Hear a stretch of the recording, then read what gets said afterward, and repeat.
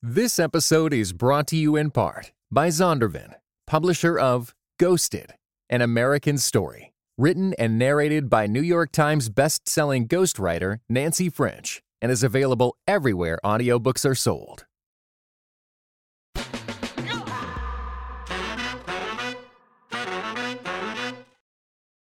This is the Prophetic Politics Podcast. I'm Nick Rodriguez. I'm Thabiti Anyabwile. And I'm Ben Brophy.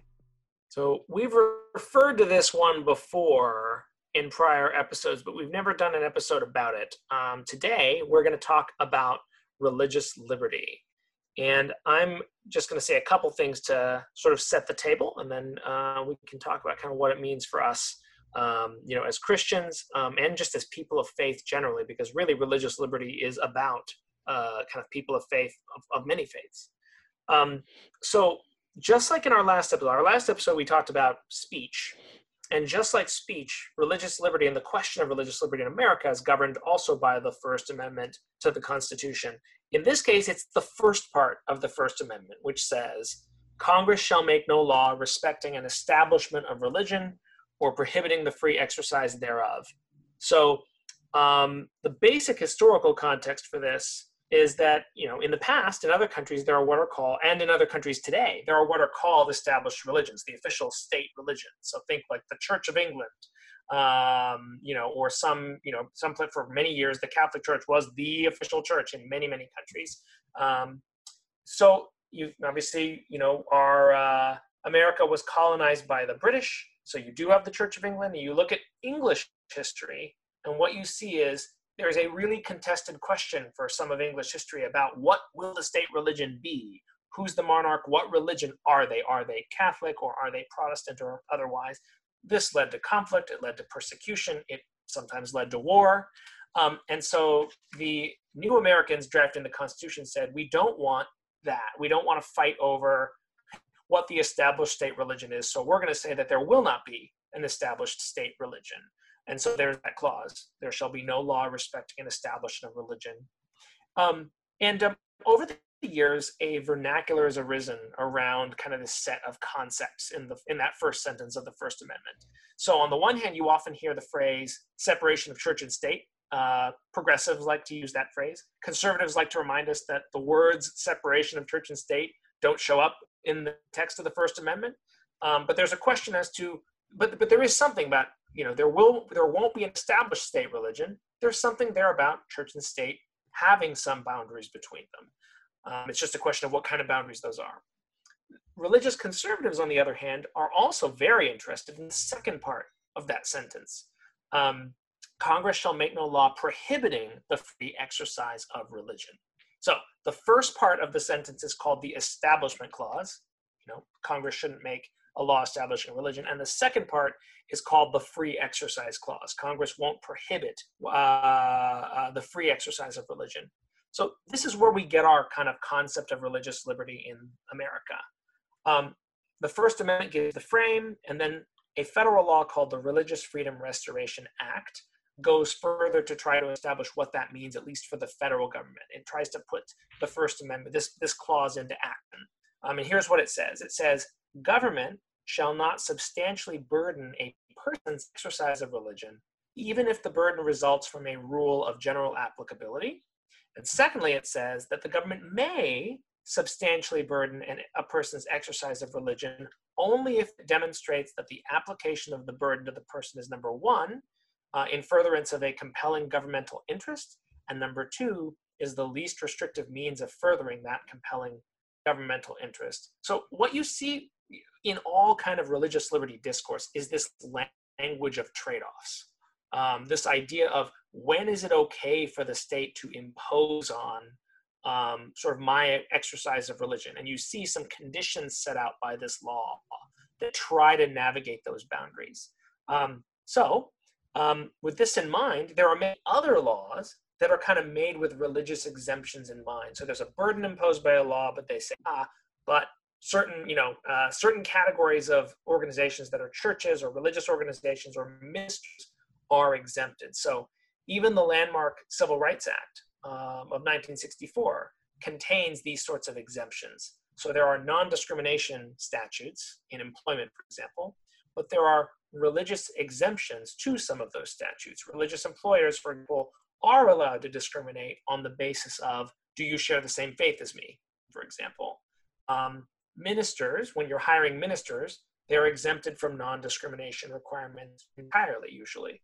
And religiously affiliated schools may actually exempt themselves from several of these non-discrimination requirements as well if they choose to. Now, there are limits to these protections. And just to give some obvious examples, the state, we know, has a compelling government interest in preventing, say, human sacrifice. So you can't say, hey, my religion, allows human sacrifice, and so therefore free exercise, don't stop me from doing that. You would say, well, laws like, a law that prevents human sacrifice is in the interest of all, we would say, and it accomplishes that. There's no other way to accomplish that than by saying that's not allowed. And so therefore it meets the test. There are other courses you can talk about. We don't allow polygamy, even though some religions are allow polygamy, same kind of argument applies. But there are more difficult cases that come out of this push and pull. The one that, many of us might have heard of is the case of the Christian baker.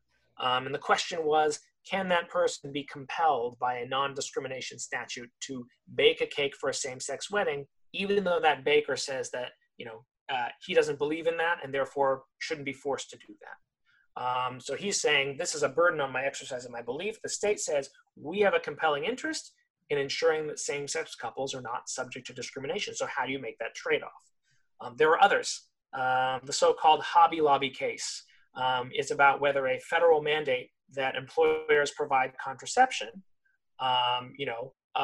violates the free exercise clause if the employer then says, well, wait, I've got religious beliefs, forcing me to do that violates my beliefs, you can't make me. And so there's another trade-off there. There are older greatest hits in this discourse too. If you're my age or Ben's age, you would have grown up learning about prayer in public schools and that's okay or not. You would have grown up learning about nativity scenes on public property or monuments of the Ten Commandments on public property and whether that's okay. Those are more about establishment religion than they are about free exercise of religion, because they're about whether or not the state kind of is endorsing, right, like that particular religion by having some kind of monument on public property about it. And that's just talking about one religion, Christianity, let alone the hundreds or thousands of other religious groups that also need to be considered. So just two examples that are small but make the point. There's a Supreme Court case called Goldman v. Weinberger in 1986. The Air Force has regulations on headgear, and an Orthodox Jew said, well, I'm required by my religion to wear a yarmulke. This is an impingement on my right to free exercise of my religion. So how do you trade those two things off? The Air Force's kind of regulations for safety and any number of other reasons, and then the Orthodox Jews' objection to that. There's another one called Employment Division v. Smith in 1990. This is, a religion which says smoking peyote is part of a religious ritual, but peyote is an illegal drug under the controlling law. Which law dominates in that case? So every religious freedom case turns on one or more of these trade-offs. And it often can feel complicated and it can often feel zero-sum. So that's kind of the frame of what religious liberty looks like in this country right now. And so let me go ahead and ask you, Thabiti, what does the Bible teach us about religious liberty? One of these days, we're just going to have you go ahead and ask Ben. Let Ben sort of give the biblical answers. Have some stuff to add. Ben's got the sweet spot, man. He bats cleanup on me and you. So I'm why are you messing with the system? True. I don't want to do homework. You guys do the homework. It's so great. Well, no, this is a topic that should be in the wheelhouse of every Christian, really. Because in many respects, what we call religious liberty, at least in the United States, is the gift of Christians to the country, to some extent to the world. Like so many things that we talk about in terms of our basic framing document, the constitutions and so on and so forth, and the rights that it grant, you don't have a straight proof text to draw a line from in the Bible, right? So you're not going to look in the Bible and find those two halves of what we call religious liberty, the non-establishment clause and the free exercise clause. That's just not in the Bible. But Christians reading their Bibles well have often gone to a variety of texts that seem to make the common assumption of something that looks like religious liberty, particularly growing up out of sort of liberty of conscience. So what I think I want to do is just sort of cite real quickly a number of texts so this doesn't turn into a sermon, and then kind of make about 4 points, 4 distinctions that Christians have made that have led Christians to some notion of religious liberty. So first text would be Matthew 13, 24 to 30, the parable of the wheat and tares. From Jerome down to Luther, down to Menno Simons and the Anabaptists, Christians have read that text and understood it to mean that wheat, which is symbolic of Christians, grows up together with tares, which are symbolic of non-Christians, and that parable says it will be God who at the end separates them, right? And so they infer from that a kind of religious tolerance. And they infer from that the conclusion that we shouldn't use force to make that separation, that prerogative belongs to God alone. Then you come to texts like Matthew 22, where Jesus is approached and questioned about a coin, or he uses a coin. He's questioned about paying taxes to Caesar, uses a coin. And you'll know the famous line from verse 21, render unto Caesar what is Caesar, and unto God what is God's. And so that text sort of lays a foundation for what we might call different spheres, the governmental sphere versus the sacred sphere, the sphere of the church. And then you have a ton of texts. Maybe most famous would be Matthew 19 and the rich young ruler, where the rich young man comes, talks to Jesus. Jesus talks to him about basically eternal life. And the young man, loving his possessions, walks away from Jesus, walks away from the gospel. And Christians have looked at texts and many other texts like it and said, the one thing Jesus did not do in that context is call down fire from heaven on the man. He didn't crush him to the ground. He didn't destroy him. The man made a choice. And in that choice is a certain kind of liberty. And that liberty, if our Lord allowed it, should be allowed in our government. And then you see a whole bunch of texts, across the Bible that sort of lay emphasis on persuasion when it comes to conversion, when it comes to religious ideals. Acts 17:17, Acts 18, 8 and 9, Paul's there in Ephesus. He's persuading with people day to day. We see the same thing in 2 Corinthians 5, verse 20, when Paul likens us to ambassadors who are in the world, persuading men to be reconciled to God. 1 Peter 3:15, Peter says there we should be ready to give an answer for the hope that lies within us. So just across the Bible, what we see is the use of persuasion when it comes to the exchange of religious ideals. And so there are sort of distinctions to be made, right? There's distinctions that Christians have made between the 2 tables of the law, that the first table is about loving God, those first 4 commandments. The next table is about loving neighbor.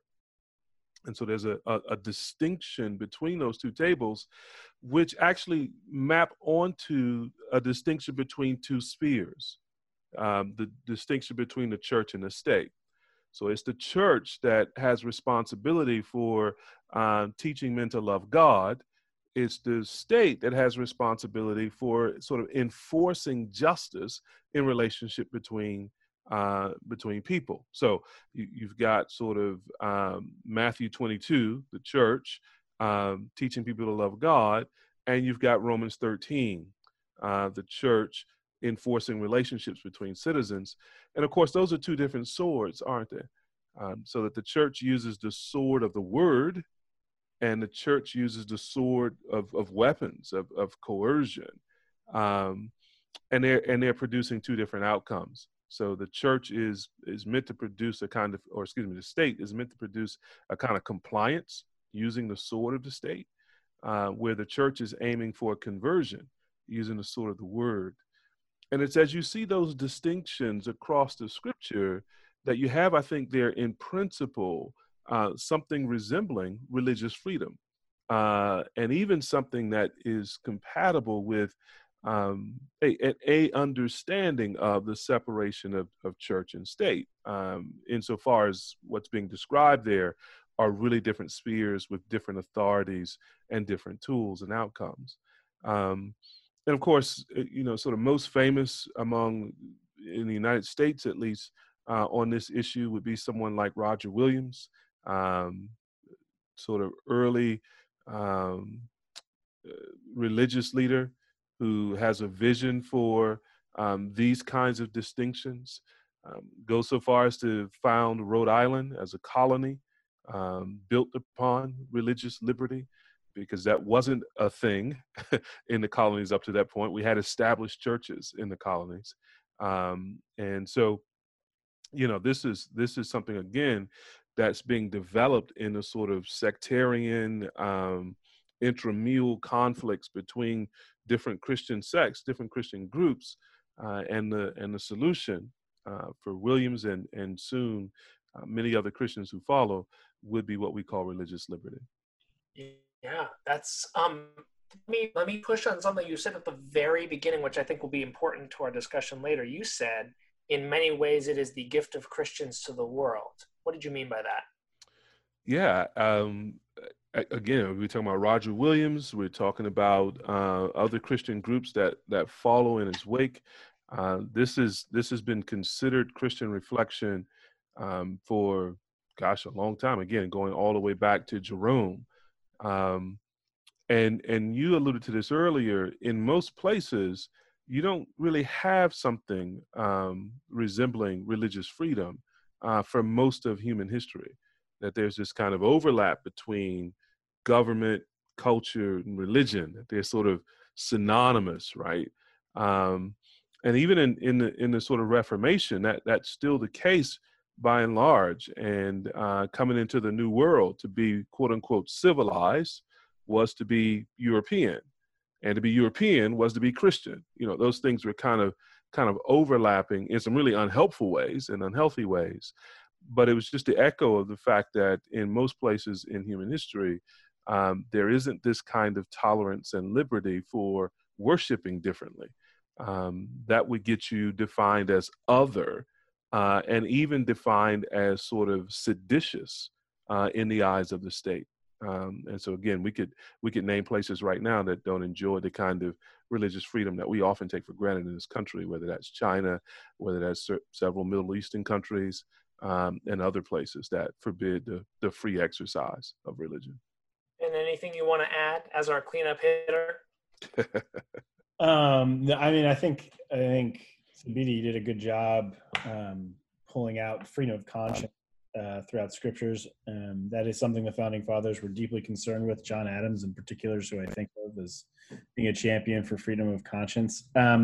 So that's one way. I think we see a biblical pattern of using the advantages our citizenship confers as well, right? So Paul famously appeals to Caesar in Acts 25, appeals to his citizenship in other places. And so those rights are not, something he's arguing from scripture as, why he should be able to appeal to Caesar, but rather he's taking advantage wisely of the rights that citizenship affords. And so I think we as Christians now have the same freedom afforded to us, right? So if religious liberty is extended to us, we would be wise to use that to the fullest advantage that we can. So that's the only caveat I would add.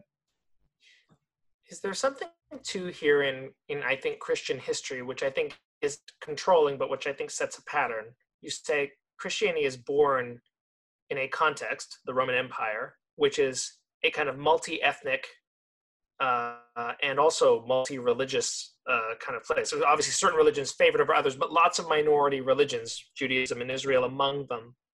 And really born as a minority religion for that reason, minority within this state, persecuted, and that persecution often used as a means to scatter and spread the gospel.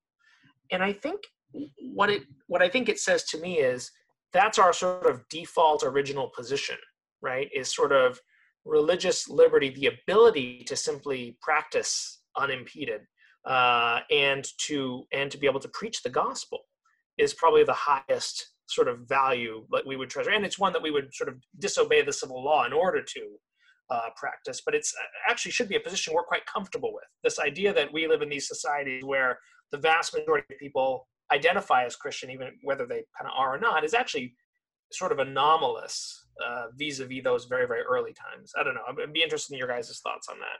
No, I think that's exactly right. And I think that's the confound that's sort of messing up both our appreciation of religious liberty and our practice of it, right? So religious liberty is really born out of a kind of persecuted church, right? Out of a minority church, out of a persecuted church. And to the extent that the church, at least in America, has enjoyed a kind of majority status and enjoyed some widespread cultural influence that it's cherished and held on to, it's ceased to see itself as a sort of kingdom on the margins and a kingdom kind of persecuted. And so often its view of religious liberty is distorted to the extent that we some care about Christian liberty, but don't want to fight to guarantee it for other groups, for example. And so, yeah, I think you raise a good historical point about the social location of the church and how it's led to reflection on these kinds of issues and what we kind of take for granted in many respects today. And I'm not a perfect student of history here, but you have that flourishing of the church in those early days, and it's sort of there's more of a downhill trend after the Roman Emperor converts to Christianity and it becomes a state religion, and you start to begin to see the element of church and state, and the witness gets muddled by that, I think. Yeah. Yeah, well, it is true that the sort of blending of church and state has almost always been bad for both church and state, right? So both spheres kind of suffer when those things get muddled. But Nick, in that you hear it said sometimes romantically that the blood of the martyrs is the seed of the church. Well, the blood of the martyrs has also been the extinguishing of the church in places too. Lest we be too romantic about periods of persecution and whatnot.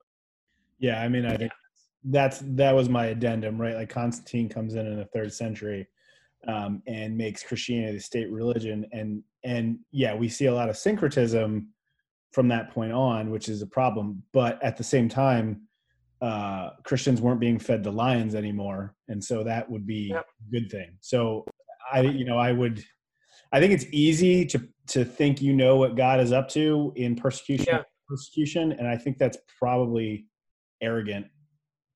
So I don't know. I just think I don't know exactly what the Lord was up to in making Christianity the state religion in Rome. I know I'm grateful that Christians were martyred at a far less number, but I also mourn syncretism, right? Because that leads to cultural Christianity that doesn't save. Well, and I think, Thabiti, this goes back to what you said about like religious liberty as a gift, right? Because it avoids syncretism and it also avoids the being fed to lions part, right? Which is that's kind of that's a twofer that we haven't enjoyed for most of history. Amen. And it's religious liberty well practiced, right? Like that's right. Yeah, exactly. Well, exactly. Well, and so we're going to get into that after we take this break. That's exactly the question: is what is religious liberty well practiced? So we'll talk about that after the break.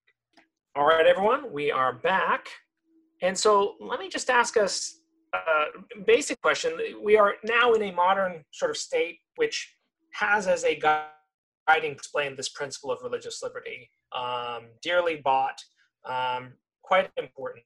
Christians are active in political space, and we are active in talking about religious liberty. So basic question here is, what do we get right about our approach to religious liberty in this country, and what are some of the things we get wrong? Well, I think one of the things we get wrong is a sort of contraction of that liberty to all religious groups, right? Mm-hmm. You did a good job in the opening comments of talking about sometimes this freedom lies in tension with other other principles or other freedoms. I'm not exactly thinking about that. I'm thinking more about the ways in which, again, at least from a Christian perspective, Christians sometimes are defensive of our own liberty, but ignorant to or indifferent to or even oppositional to the liberty of other groups. And so that'd be one thing that we sometimes don't do very well, is understand that this liberty is meant to be applied to all citizens. And it grants the ability of citizens to worship according to the dictates of their conscience, which is to say, they may not become Christians. So we don't want to turn this into a sword and into coercion, either by limiting freedoms or trying to find ways to bully people into the church. The thing I'd add, I think the thing that we get largely right is, at least over the past 30 to 40 years, there's been a lot of effort, which an article we all read by David French before this podcast kind of lays out, is just how many legal efforts have been made to protect religious liberty, including things like the right to pray in schools and things of that sort. And so there has been a concerted effort to kind of mark out religious liberty exceptions for all sorts of things that, as French points out, has created a strong citadel against cultural headwinds, right? So if Christians who are afraid that the cultural headwinds are turning against us think that that's going to immediately rob us of all religious liberty, there's quite a few legal precedents that will at least take time to overturn, at the very least. I'm not convinced that all those are going to go away tomorrow, but that is a bit of the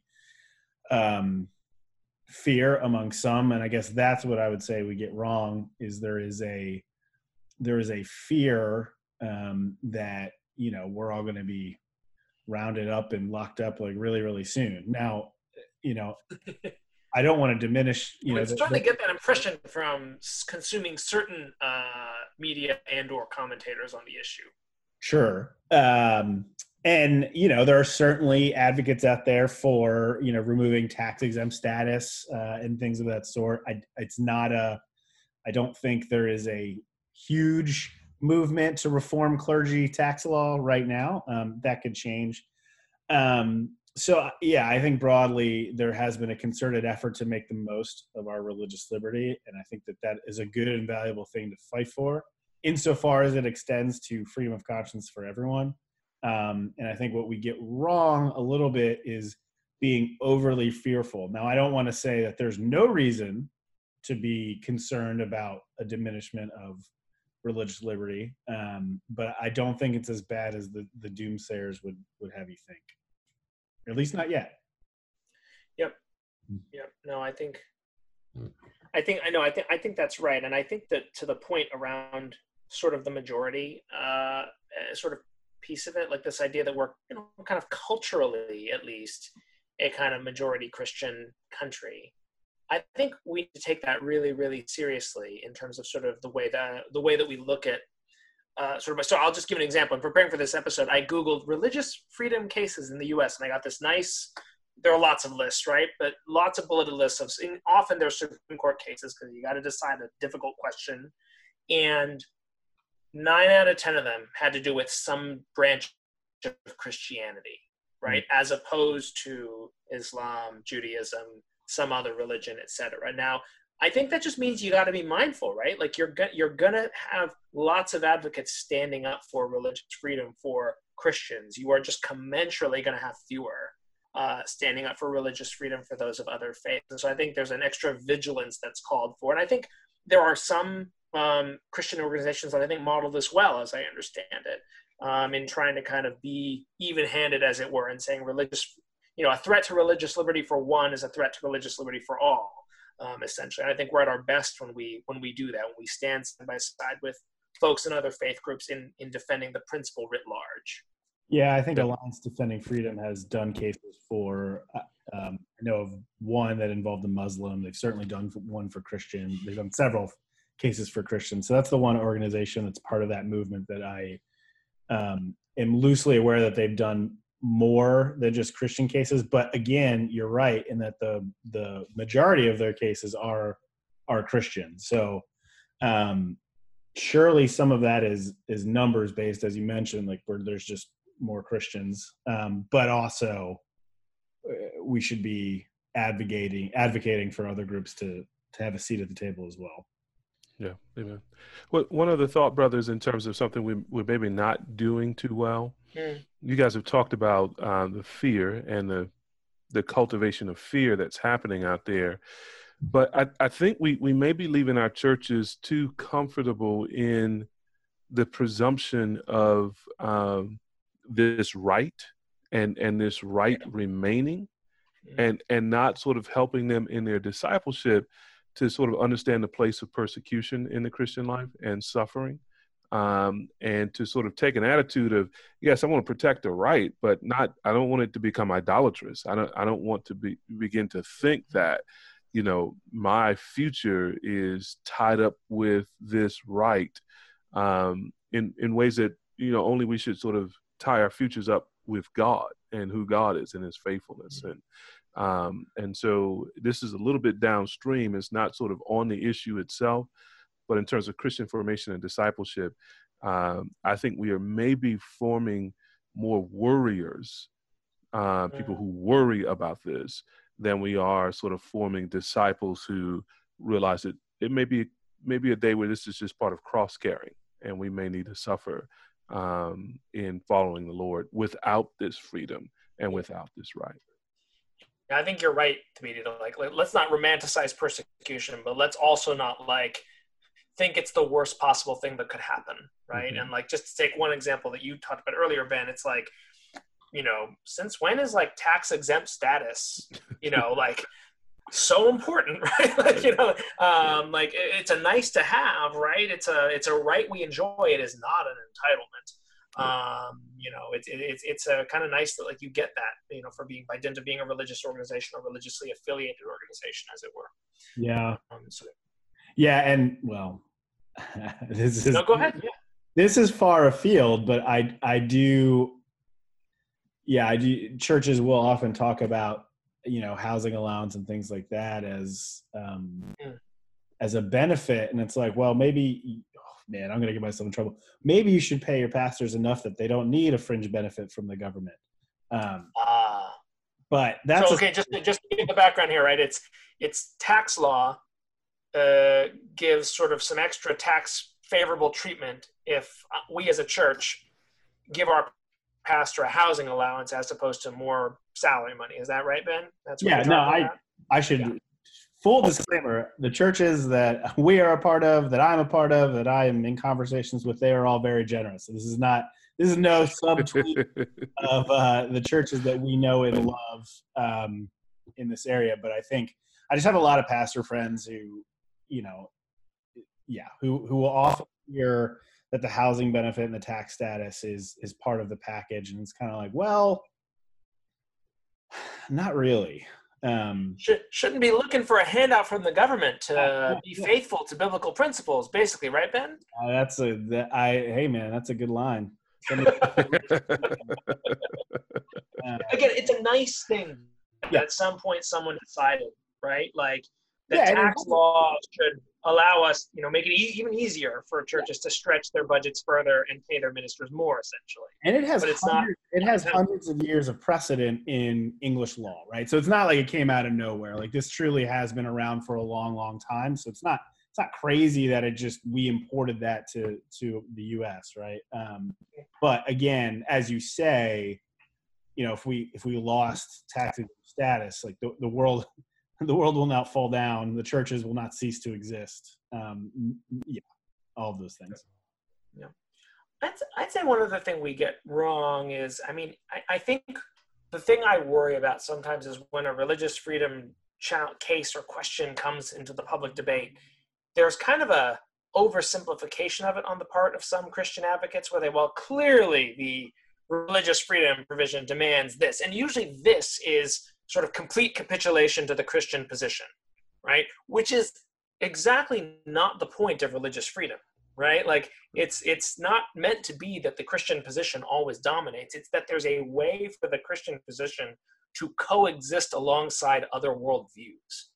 We've talked about pluralism in prior episodes. I think this is really, really important because actually, frankly, I would actually say you want to set your religious freedom advocacy such that you would be just as happy with the outcome if you were in the minority as if you were in the majority, right? Like, because you need to be, basically you need to prepare for a day when, yeah, truly, we don't even have a majority of people who culturally say they're Christian, let alone those who are kind of actual believers. You want a religious freedom policy that protects minorities, and I think doesn't try to cement one particular, like Ben, you and I were talking last week about sort of the back and forth on sort of sexual ethics, right? And I think sometimes we err in saying we just want the state to kind of represent our entire worldview in the way it makes law, because what that basically means is that once public opinion turns against you, the sort of advocates on the other side that you defeat are going to say, well, fine, now I've got the power. I'm going to force Christians to accept my interpretation of the law. Right? You just got a back and forth based on whoever's in the majority. What you really want is coexisting spheres of differing beliefs. That's not always eminently possible, but I think much of religious freedom discourse is about actually doing that to the best extent you can. I don't know. What do you guys think? Well, I think that's right. And I was just sitting here imagining, Nick, as you got started with that, some listeners just, clutching their pearls at the thought that they wouldn't have those protections that advantage them in the law.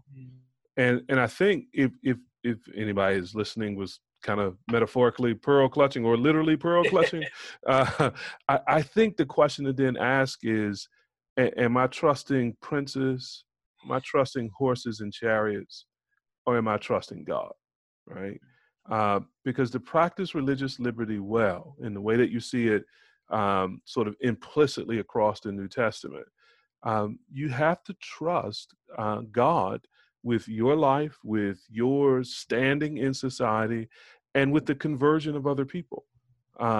You've got to trust God with bringing you into contact with people who make religious claims that are different from yours and who may seek a kind of political power in the way that you're describing, Nick.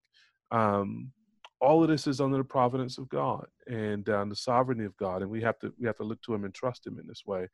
And that too, I think, is sometimes undernourished when we come to this topic. Yeah, it strikes me as we have this conversation, there's so much overlap with the conversation we had about syncretism, and maybe there is something, quote unquote, prophetic to say about fear as it has infected our public discourse as Christians. Like that just seems to be a reoccurring theme in a lot of ways, and one that's just out of step with what the Bible would have us do. So there's something there. Mm-hmm. Yeah, I mean, are you fearful of living in a society, for example, where we're nowhere on our way to this demographically, but are you fearful of living in a society where the majority of people are Muslims and you're in a minority, right? Like, yeah. Or are you, is that going to be a problem for you? Would you like, a multi-ethnic, multi-religious society in which actually religious freedom protects us all? Oh, and by the way, you're suddenly in a mission field that you weren't in before. If you find yourself in that sort of equilibrium. Well, and I think there's benefits to clearing away a lot of the cultural Christianity baggage that we have, right? Like there is all sorts of difficulties that come with being like a quote unquote power block. Whereas like if we stop being in the business of politics or culture warrioring or whatever, and we're more focused on, the mission of the church, that I could see the Lord using that to benefit His people in ways that are unexpected and, quite incredible to be a part of. I mean, we don't have to go far for examples of this. I mean, the underground church in China seems to be thriving over the past 30 years. And, of course, I don't know the numbers exactly because how can we? But, I think Jesus is going to build His church regardless of what the political system is. And I think we need to trust that. And so I would expect the clearing away of cultural Christianity in this country could be intensely helpful. If there's no cultural benefit to being a Christian, then people who are claiming Christ, it's like, oh, this is a much clearer testimony to the people around you. Like, wow, Jesus must really be valuable because they're willing to give up status, wealth, all that sort of stuff. I mean, you see this in, First and Second Thessalonians, right? They're giving up everything after Paul had been there for a couple of weeks, and they're clinging and being steadfast in faith. And so I think, in the same way, there could be benefits for this country should that happen. It just testifies to how valuable Christ is if we're willing to lose everything for him. I don't desire it. I don't want to be imprisoned. I don't want to be martyred, but I would be a hypocrite if I said Jesus wasn't worth those things, because of course he is. Well, and you're making a smaller version of the point, Ben, which is simply that there isn't a lot of cultural capital that comes with being a Christian, right? And the more, just to even lose that and to say, that's actually not what we're fighting for. I'm reminded of something you said on a prior episode. The phrase Christian worldview is often just a euphemism for me getting all of my cultural preferences as a Christian, right? And once those cultural preferences kind of get stripped away and aren't held up on a pedestal anymore, I think the true beauty of the gospel shines through better in the acts and wills. I do think that's true. Amen. So we're going to take one more break, and then we are going to wrap up and talk a little bit about what we as Christians can do or should do about this. And we're back. So last question for us, which is, how should we as Christians participate in sort of furthering, promoting, protecting religious liberty, in a healthy way? Well, I think as we alluded to previously, I think doing so not in a spirit of fear is obviously key. If things don't go our way, still trusting in the Lord. I do think making use of our citizenship and our rights as citizens to the degree that we can is useful. I mean, something we haven't talked about, but I think is an area of larger concern, is just the conflict in educational spaces, which is obviously an area really well, Nick. And I think that's kind of a place where there are things that are concerning. And so we should be very aware of what's being taught in our kids' classrooms and weigh what it looks like to be a part of that system. I mean, and for all intents and purposes, like, our educational system is still part of where government services and, providing education meets with religious liberty. So that is a tension point. So I think being attuned to what's happening there would be wise. But yeah, John Piper once said you should vote as if you're not voting, which sounds idiosyncratic. But what I took him to mean is, like, we need to vote as stewardship, but not put our hopes in it. And in the same way, I think we need to advocate for religious liberty for everyone. But again, not put our hope in laws or in policies that are going to protect that and proceed accordingly. This may sound too obvious to state, but I think the first thing I want to say is practice your religion, right? Actually, if you're a Christian, be a Christian. Live like one. Assemble with God's people on the Lord's Day, assemble for midweek Bible study, share your faith wherever you go, care for the poor, actually practice your faith. That's what the clause is meant to protect, right? And we're hypocrites if we say we care about religious liberty, but we don't actually use our liberty to worship God. So that's the first thing I would say. The second thing I would say is then protect the ability of others to practice their faith, right? So people sometimes feel like if they're protecting the rights of others on this point, they're somehow endorsing that religion, which is wrong. No, you can protect someone's right without agreeing with the content of their religious perspective. And we might be surprised how many doors that opens to us for genuine love your neighbor kinds of relationships and genuine gospel conversations. So I think we want to practice our faith, protect the ability of others to practice their faith. And then thirdly, I think we want to have this on our political radar, so that somewhere in our calculus of what we're looking for in an elected official are officials who are really clearly going to uphold the Constitution on this point, and preserve the religious freedoms of us all. And so that probably ought to be a criteria somewhere for who you vote for politically. And so those, and then finally, prepare for persecution, right? I mean, be ready in your heart and your mind for that day when practicing your religion might actually cost you something. And I'm just sort of in that camp of people who think that the tales of persecutions of American Christians are wildly overstated. We may be experiencing some inconveniences, but relative to the brothers and sisters who've been slaughtered in other parts of the world or driven underground, no, we are immensely free, and we ought to use that freedom for ourselves and for others, and not just in this country, but we ought to be promoting this ideal abroad as well. I'm reminded, Thabiti, in your first example, practice your religion, the image that sprung to mind for me was just Daniel and Nebuchadnezzar, right? Where sort of immediately upon hearing the edict, that you cannot pray to your God, the first thing he does is fall on his knees to pray to his God. And it's like, as you say, exercising that religion and just what is so precious to us. I just think that's really, really important. And that, of course, that's a great example of a sort of a freedom of religion case right there, where there just wasn't any. It was all by the whim of the king that Daniel and his friends were not sort of technically allowed. But actually, to your point, they were also willing to practice civil disobedience. So if you find yourself persecuted, then you know what the answer will be. The answer will be Daniel's answer. Yeah. And that ain't such a bad thing. So I have a couple of other sort of thoughts here. I think to your point, Thabiti, it's almost like we should be actively seeking and almost delighting in finding opportunities to protect the rights of others, right? So the least of these, the most minority among us, right?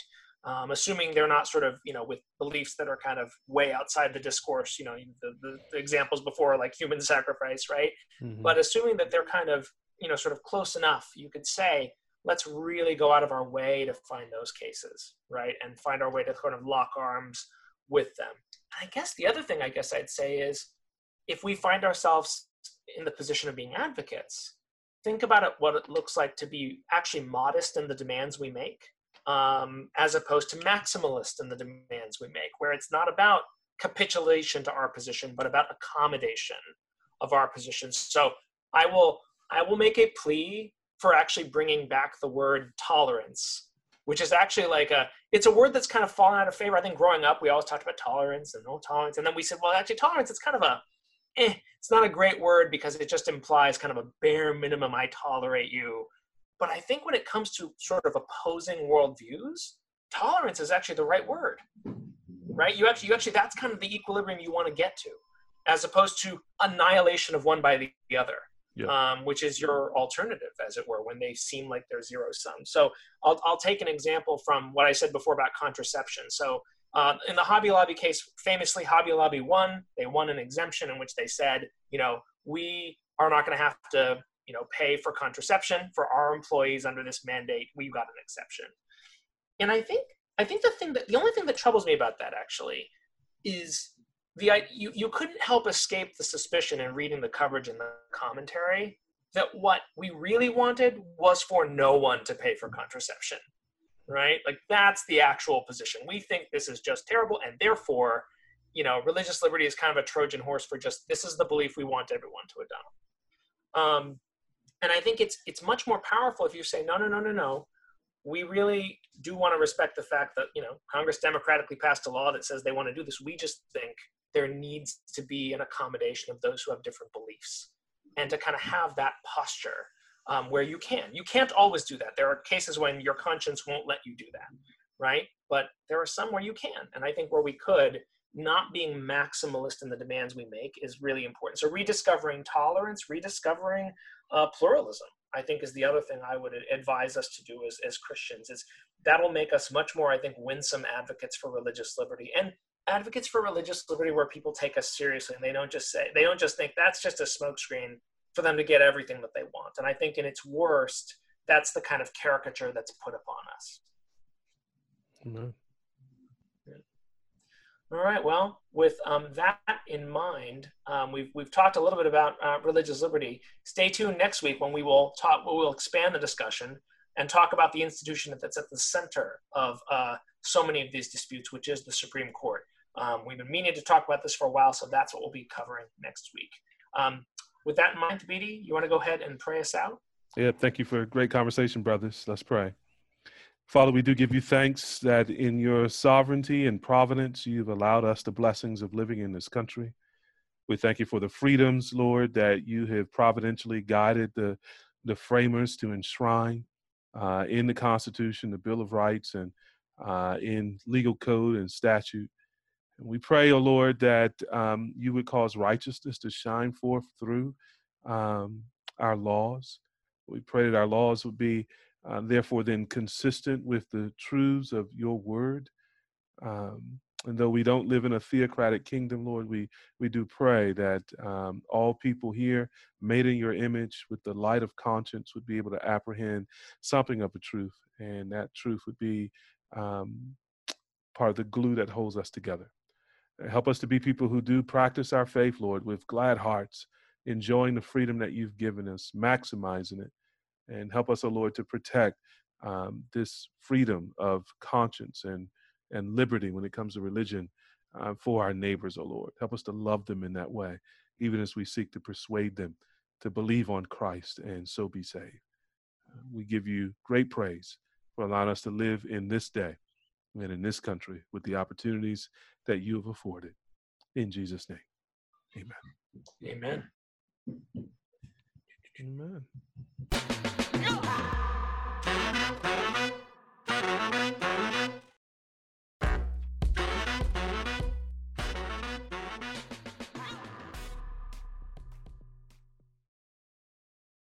This episode was brought to you in part by the Truce Podcast.